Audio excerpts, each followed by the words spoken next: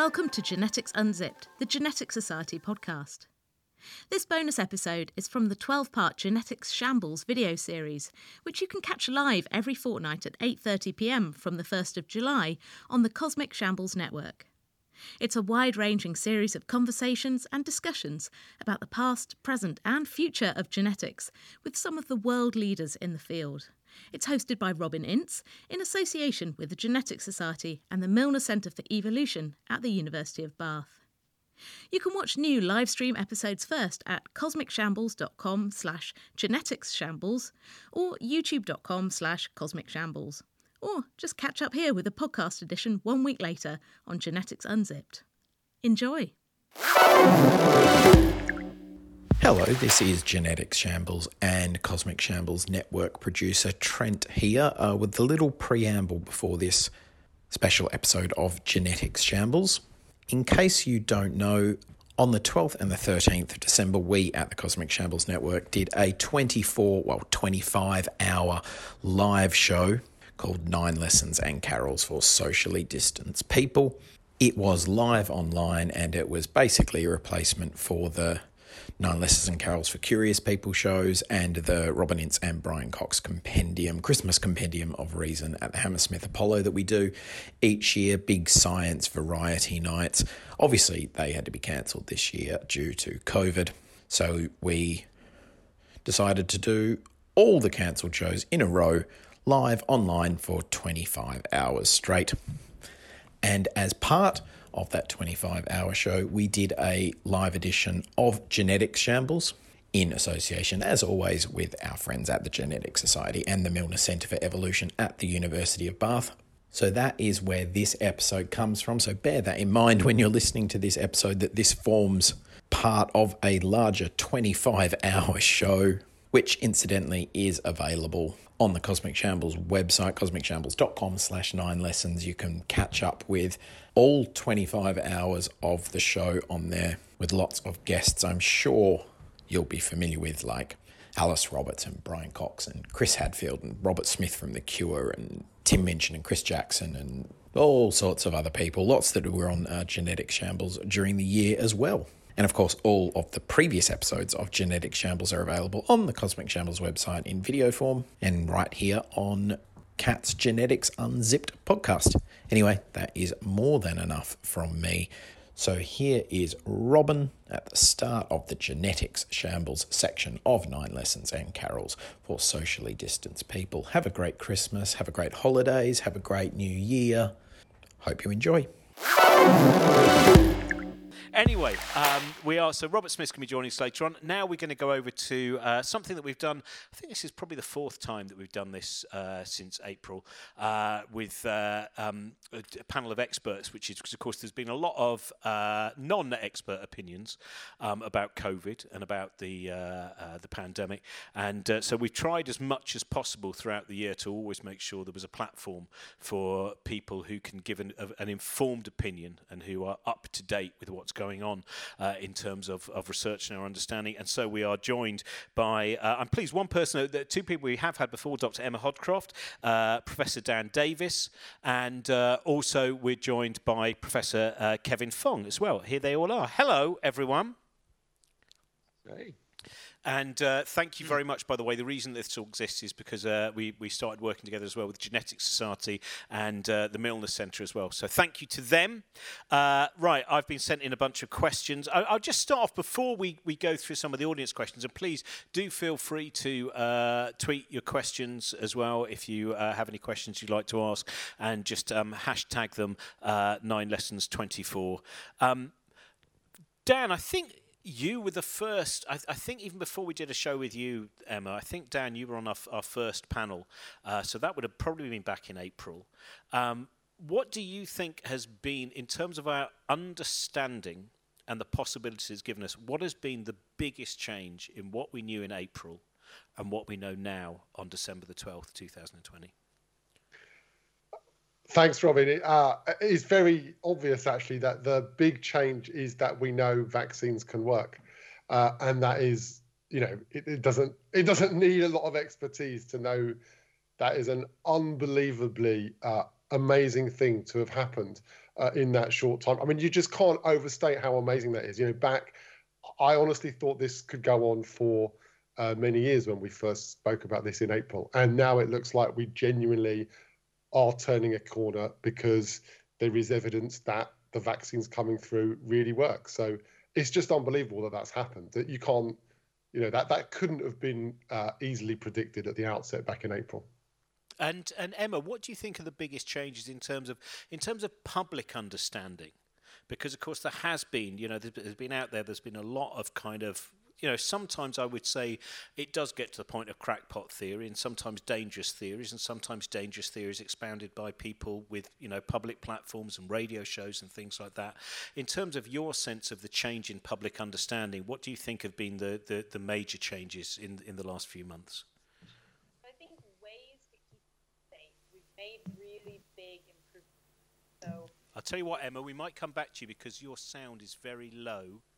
So either that it wasn't it? It's not just me. Because at this point I'm no longer trusting my brain. So we're going to come back to you, and we're just going to check on that, and then we're going to fix that. Kevin, I'm going to ask you, because you have been, working within the hospital system over the last 9 months. What is the what have been the biggest challenges for you in terms of some of the public perceptions and what the actual work that you've been doing yourself? Yeah, so I've been both continuing to work in my hospital at UCLH, but also with NHS England. I am formally the National Clinical Advisor with one of the COVID cells up there. I think for me the hardest thing really has been, watching that first wave go through with such huge amount of support for our frontline teams, and then hitting this second wave, which has been very different in character, and having a lot of the public support really fall away, and then have some of those narratives that say, I don't know what all the fuss is about, your hospitals are empty. They are not empty, quite the reverse. And that's hard. That's hard for people who have given everything every day without a break since the start of this thing, to hear, and to watch that stuff circulate. And you just wish sometimes you could drag them, through the plastic airlock onto your ICUs, wear PPE, and have that conversation right there. So, it's been a difficult time. The first wave for us was a bit like, it was a bit of a sprint, and the second wave is sort of, marathon war of attrition, I think. Is there anything in particular you can tell? Because I think it's kind of this strange situation, which is for those who have been unaffected by it, you can walk through the streets and you can get that sense of, well, hang on a minute, is any of this really happening? That disparity between what you are dealing with and indeed what people have been dealing with once they have actually been touched by this, and people who just think, well, the world looks exactly the same. Yeah, it is very difficult, and I think this is something that we've always known. I remember when one of the flu pandemics hit a few years back, they sort of said, one of the reasonable worst case scenarios back then was that 60,000 people would die. But we knew statistically that number of people you statistically are unlikely to know anyone directly who has died of that disease. And I think we do have trouble, don't we, processing stuff if it absolutely doesn't, if we can't see it ourselves. It's hard.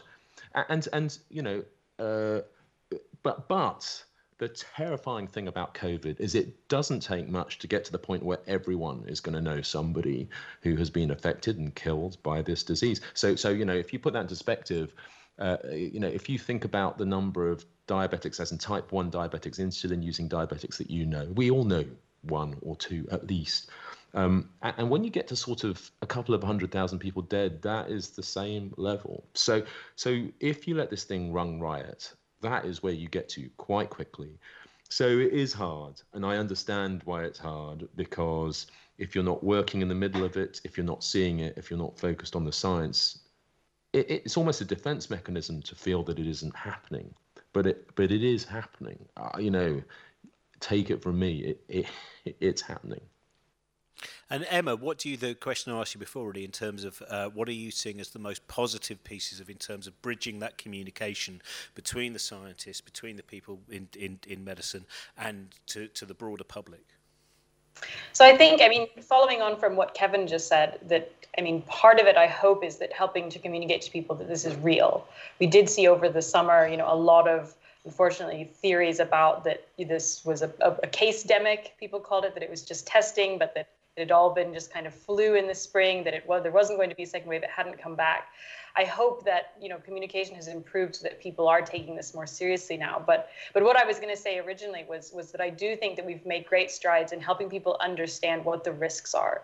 So I think, when this first started happening in the spring, there was a lot of concern about how do you keep yourself safe, and people were washing all their groceries. They were leaving mail in the back garden for a week because it might be contaminated. Now we know that we don't necessarily have to take those kinds of steps, but unfortunately what we have learned is that a lot of the things that probably do protect us the most are some of the things that help us socialize and meet other people in ways that were previously safe but aren't safe now. So things like, meeting your family in enclosed rooms, going to restaurants in large groups. So we know a lot more about how to keep safe, but unfortunately, some of these things are harder to execute than just disinfecting surfaces. And I think in some ways that's made them harder to implement. Thank you. Now, the first one of the audience questions, we've got one, which is, if we'd all just worn masks from the get-go, how much better would this be? Now, I know that's a very hard thing to actually then turn that, but in terms of, and I know we've talked about this before as well, the use of masks. Can you give us, Emma, a little bit of a sense of what they are doing, and indeed see how much we can answer that question of how different it might be if, from a much earlier stage we had been, because it does seem very strange now. Looking back, I remember making a radio show where a couple of days beforehand we went, let's not have an audience, it seems like there's a bit of jeopardy, and within 2 weeks we were in lockdown. And yet all of this was going across Europe, and we were almost like this kind of, well, we won't get it because of Jack Hawkins in the film The Cruel Sea.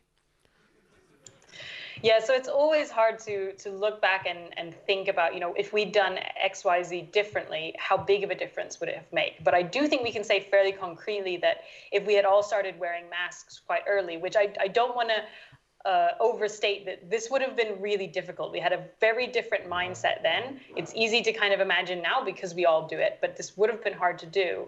I think we do know it probably would have made a difference, because we know now that masks help catch those micro droplets that have viruses in them. They help catch those from people who are infected, keep them from floating around in the air, and hopefully decrease the chance that they infect someone else. They may also have a small effect of protecting yourself, though this is thought to be considerably less. But I think that certainly if people had been wearing masks, we might have seen many fewer of these kind of super spreader events in particular that happened in indoor settings, like in churches, in the skiing resorts in Ischgl, any of these indoor places where people were really closely together. I also think, however, it might not have prevented things entirely, because masks, the famous Swiss cheese analogy is that everything that we do is a layer of cheese that has some holes in it. So masks themselves they do a lot, but they're not perfect. So I don't want to say that, masks would have solved everything, but they might have meant that we bought ourselves some time to figure out more about what was going on and how dangerous this is. So we could have put other things in place to maybe stop those death peaks in spring from being as high as they unfortunately ended up being. Thank you. Dan, someone would like to know, can you please explain why there are 3 vaccines? How are there 3 different vaccines for the same disease? Is this true of other diseases too? Yeah, so that's an important issue. There are about 15 vaccines in sort of large-scale human trials at the moment. And the 3 that they're referring to are probably the Pfizer, Moderna, and the Oxford AstraZeneca ones that are in the public eye a lot right now, because those are the ones that are sort of slightly ahead of the game in getting approval for widespread use. So there are these 3 vaccines. They are all slightly different. The Moderna and the Pfizer vaccines work by injecting into you a small piece of genetic material which contains the information that makes your own cells start to produce one of the protein molecules naturally that are found in the coronavirus itself. That's called the spike protein. And then your body will start to make its own antibodies and T-cell response against that spike protein that then, if your body happens to be infected with the real virus that has that spike protein on it, your body should then hopefully react against that. So that's those two vaccines. The other vaccine, the Oxford AstraZeneca one, works slightly differently in that it is using a type of cold virus normally in primates, not normally infecting humans, and they've added into that again some genetic material that gets to make the spike protein, and then that is given to you. So the vaccines are different. And what's really important to understand here, well, there's two things. One is our knowledge is great enough that we can make these vaccines, but at the outset, we didn't know exactly which one was going to work or not work. So placing lots of bets was a good idea. So that's why we have lots of different kinds of vaccines. And that is actually an amazing achievement from thousands of scientists across the globe to make all these different place lots of bets is a really good idea in this situation. Now we're in the fortunate position where the evidence so far is that more than one of these vaccines is working. And now we're in the fortunate position where it's very likely that the vaccines will work slightly better or worse in different situations. And having lots available is really important. So, for example, the Pfizer vaccine that is well been publicized as having the problem of it has to be kept at minus 70 degrees during its transport.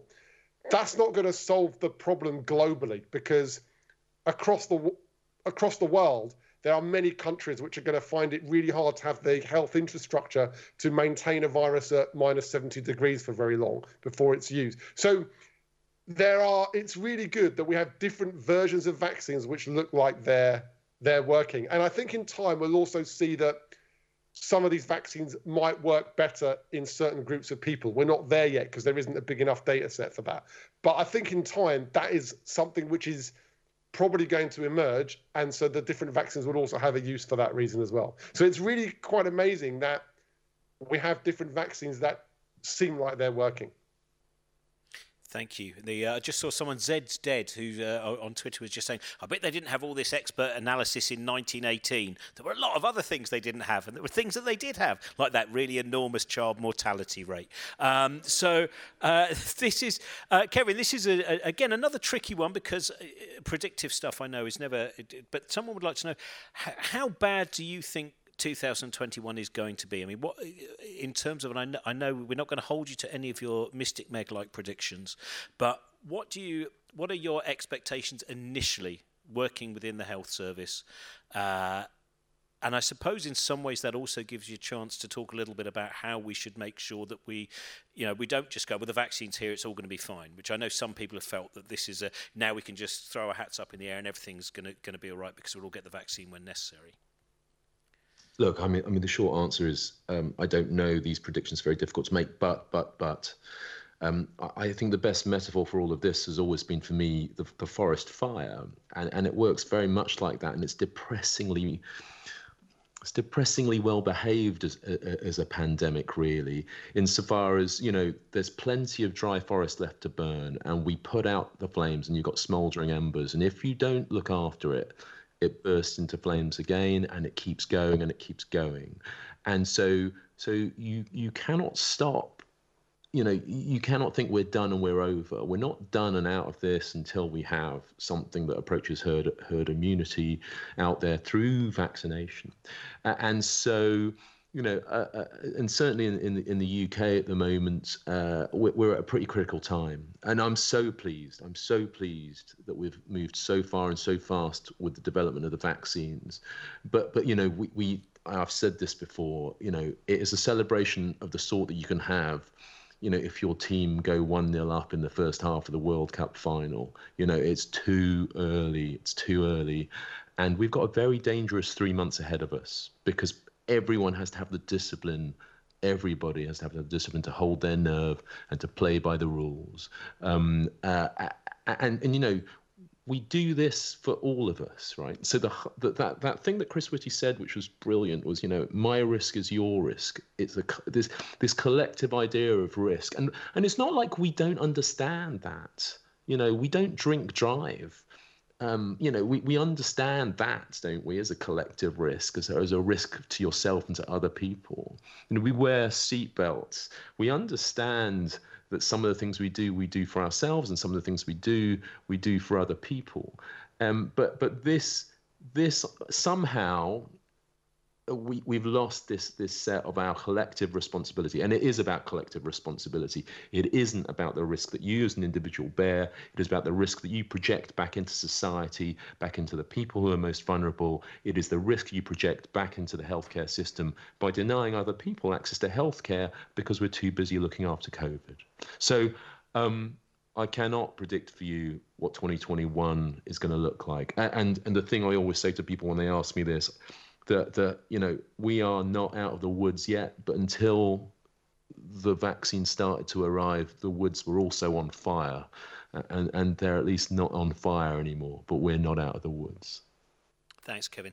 Emma, do you think looking at a positive side to it is the one in terms of when something like this does happen, the advances in science, and I do know that so many people, so many different institutions, when we're putting everything else down, we're just now focusing on this, and there's been a lot of international cooperation with this. Are we seeing, in terms of both understanding living things, in terms of understanding viruses, has this got a broader advance to it of knowledge than merely dealing with COVID-19 on its own? Yeah, so I would say that it most definitely does. And I think this is hopefully one of the good things we can pull out of this pandemic. Of course, one can argue, and I would argue, that you shouldn't need a pandemic to make these kinds of scientific advances.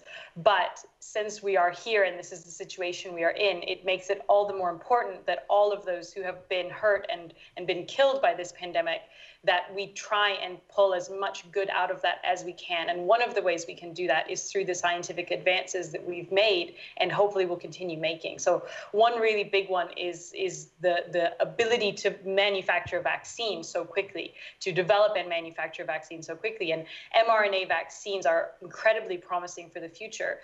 They look like they will, be a huge help to us here, but they're much easier to develop and to update than more traditional vaccine technologies. And so this could be a huge boon for many diseases worldwide, that we could start making mRNA vaccines for more than just COVID, and vaccines that are maybe, more easy to update and more easy to roll out than we have been previously. But we've also seen, I think, one thing that's really important to highlight, kind of what we can happen when we push aside some of the competitiveness and some of the kind of divisions that pull apart research and that can pull apart scientists.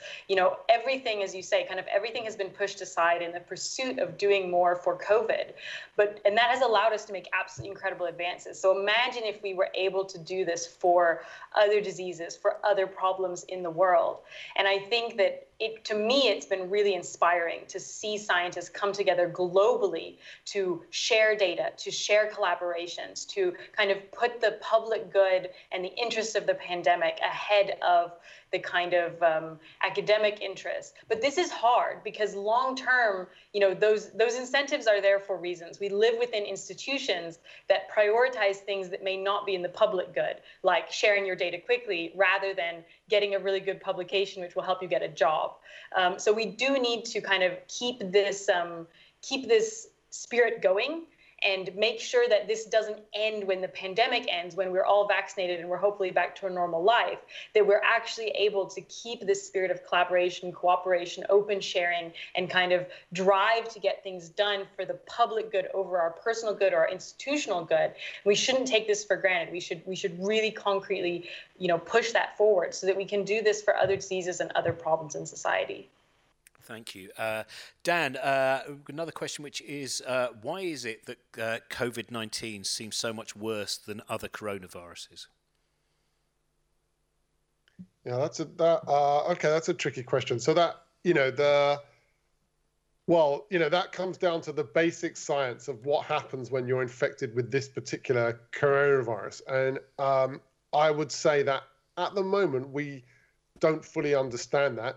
We still don't really fully understand what makes some people be asymptomatic, not have severe symptoms. Some people suffer severe symptoms, and of course some people sadly pass away with the virus, and we still don't really understand what the differences are in people's responses. That's not to say there's not been a lot of work on that. There is, I keep up with the immunology of what happens to your immune system when you're infected with the virus. And there are new papers, new research papers published daily on the topic, but it hasn't come down to the level where there's a really easy answer as to what exactly happens. There are papers saying, you could group people into sort of 3 different categories, 7 different categories, according to this cell or that cell type, in moving into the lung and having an overactive response than it should do, etc. So there are lots of kind of theories on this and moving towards understanding. But I actually think that the short answer to that question is that we don't quite know. But I just wanted to also pick up on something that Kevin said, well, also Emma also pointed out, which is this sort of emphasis that we're not out of the woods yet. And I fully agree with that. But it's also true for another important reason, which perhaps hasn't come up yet, which is that although all of us, and me included, are sort of welcoming the vaccines coming through, and Kevin was rightly pointing out that the next 3 months are absolutely critical before we even get to a widespread use of the vaccines. Even with the vaccines that are coming through, we're not out of the woods yet, because we don't know, for example, how long the protection lasts with the vaccines.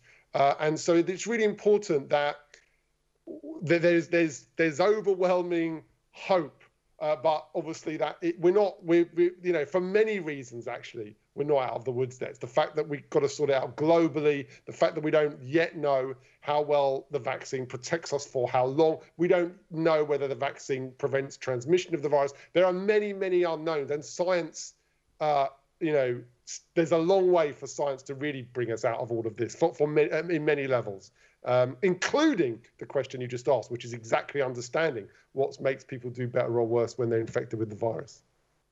Now, this one is a hands-up one, because I don't know if any of you will have an answer for this, and I don't want to throw it individually to someone, which is just, do we know anything? I was talking to a friend of mine, Spencer, who had COVID quite early on in the pandemic and seems to have fully physically recovered. And yet every now and again he finds he goes to a thing that was previously something he liked, for instance, say a whiskey, and he goes, God, I hate the taste of that now. Now, of course, we know in the early stages there is this, the loss of the ability to experience flavours. But do we know anything about why people, and he's not the only one, there's a few people I've spoken to who seem to have fully physically recovered, but now find themselves recoiling at flavours which previously they enjoyed? Who's going to put their hand up for that one? Kevin, you put your hand up by mistake. You fool! You're going to have to make up some rubbish instead. Yes, thanks for that, Robin. So I was having this discussion with a friend of mine who's a neurologist up in Sheffield, and the fine science of this is again unknown. It's really interesting. Your olfactory nerve, the nerve that is responsible for your sense of smell, is the forwardmost projection of your brain. It projects right out there, and it is the area of your brain that is most exposed to what you breathe in, basically. And so it is exposed to that pathogen. So beyond that, the fundamental mechanism we don't understand. We don't understand, like many things, but this is a strange virus in many ways, and in the way that it behaves, and coming back to the earlier question about why this one's been so bad. So at a fundamental biological level, we still aren't sure, but the character of this infection has been markedly different from previous coronaviruses. Even the SARS virus of 2003, insofar as it's really horribly efficient. And when we think of an efficient virus, you think, oh, well, something that kills you very easily, but that's not true. So a virus that kills you very quickly and very easily after you've been infected actually tends to stay endemic within a population, because those people never move around long enough to spread it. But this is one that allows you to spread and not just spread when you don't even know you've got it. So SARS-1 in 2003, you tended to be maximally infective by the time that you were maximally sick. So by the time you were actually maximally infected, you're already inside hospital, which is why we actually saw so very many casualties amongst healthcare workers in 2003, for only a few hundred deaths worldwide. But with SARS-CoV-2 responsible for COVID-19, we're seeing people able to spread while they're very well, may not even ever know they've got it, and then a virus that is lethal to a substantial fraction, a big enough fraction of people that you can cause this widespread pandemic. If you wanted to tweak all the variables in what a virus should be to make it maximally efficient to cause a pandemic, SARS-CoV-2 is pretty close to it. So at a fundamental level, a lot of these things remain unknown as to precisely what it is about the virus that does that, but the characteristics of it are very clear, and this is what it does, and this is why I've had to take it seriously. And I think this question, I'm going to throw this just to you, Kevin, first as well, and please others do join in afterwards, but it feels that you're the person who's been closest to this, which is someone's interested in knowing what other ways have we found in terms of improving how we treat people with COVID-19 over the last few months? Yeah, so look, for our frontline clinical teams, this has been the mother of all steep learning curves, and I still have trouble, comprehending what it was like. I do still remember leaving the hospital in early March when we realized it was on its way and realizing what we were in for, but only reading the reports of what was coming out of Italy, but knowing that was coming our way. And then as it washed up, watching people trying to work, we don't have a playbook for COVID-19. We didn't have. And so every day it was all the running that anyone could do just to stay in the same spot. So the mainstay of this treatment for people who are very, very unwell is to support them if they need support with either more oxygen or support with their breathing. And because, first and foremost, this causes a respiratory virus. And that's what we do in intensive care. When people are exhausted, effectively, we give them a rest and we support their physiology by artificial means. It's a remarkable thing, really.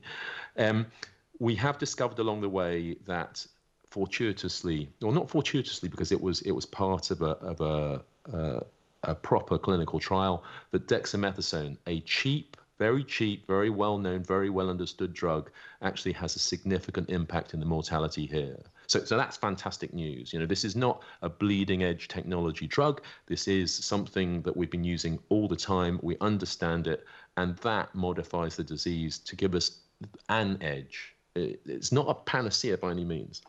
We have some better ideas about how to apply the mechanical support that we do for ventilation, mechanical ventilation, intubation, etc. We have some promising drugs out that are antiviral drugs.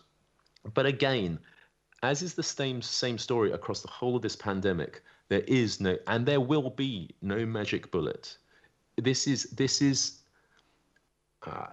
it's difficult to use war as a metaphor, but this is a battle that we will win in incremental steps, in marginal gains. It requires us to throw around dexamethasone, us to know how to ventilate people, us to spot people before they get badly ill, us to test and trace people in an efficient way. It requires the public to do their bit, to have our backs, to stop us getting overwhelmed. It requires people to wear masks. It requires people to respect social distancing. It requires people to understand that we are genuinely all in this together.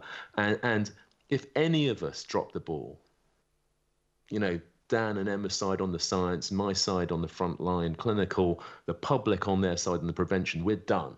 We're done. And so it is all of that together until the end. And there is nothing, no one's going to turn up with drug X and say, forget about it, stop worrying. That's not how this works. And if I can say only one thing, it would be that.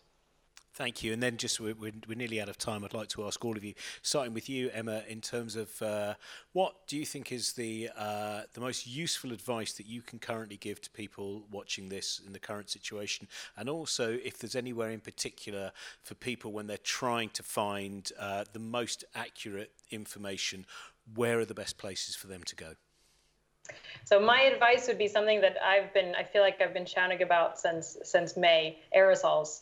And I feel like we still are not talking enough about aerosols, about the risk of being in rooms with other people, and how much you can decrease that risk by wearing masks, decreasing the number of people in that room, opening up windows and doors, making sure you ventilate those spaces. I think we really have underestimated in the early part of the epidemic how many transmissions took place in these closed scenarios. And as I kind of alluded to earlier, we were all busy, disinfecting our couches when the virus was in the air floating around. And that's where we need to stop it. And I think, unfortunately, we still aren't really approaching this enough in society, possibly because economically it is not a good thing, because in some situations it's probably not possible to make those areas safe.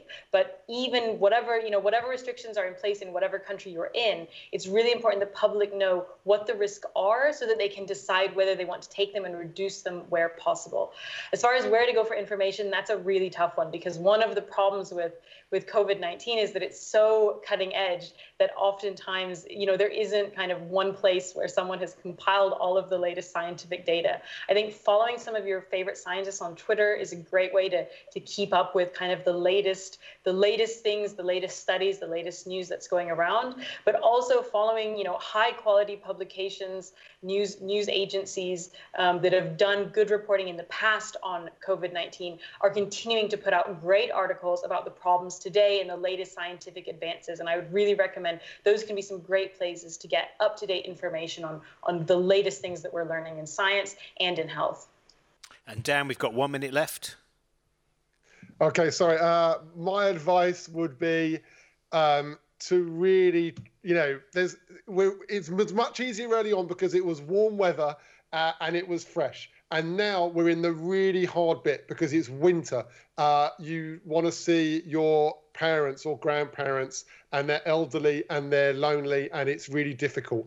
But you have to be really careful in the next few months because I do believe we're turning a corner in being able to treat this disease, but we're not there yet. And the next few months are really, really, really critical. So please do take care. The rules are kind of a minimum of what you should do, is my feeling on that.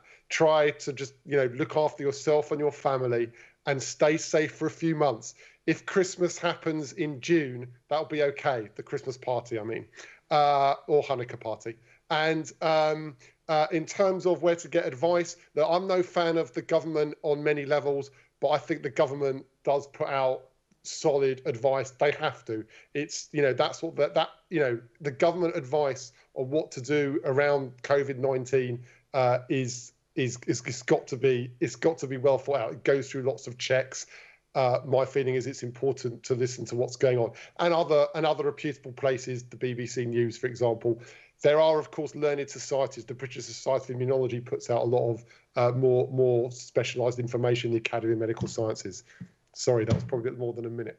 That's all right. It always is. That's what I love about you, Dan. I really recommend Dan's books, by the way. They are an absolute joy, and you always have so much that you want to share, and it's always very valid as well. So thank you very much. Thank you, Kevin. By the way, a lot of people have been tweeting as well to say thank you very much, and thank you to all of the frontline workers and all of those people, not merely working in the NHS, a lot of people working with old people, a lot of people that I know who are working with children sometimes who are quite poorly, all of the people who are really putting themselves at maximum risk and often at the highest cost in terms of also for the rest of their life in terms of making sure that one thing they're focusing on their job. So thank you very much, Kevin, and thank you very much, everyone, for joining us.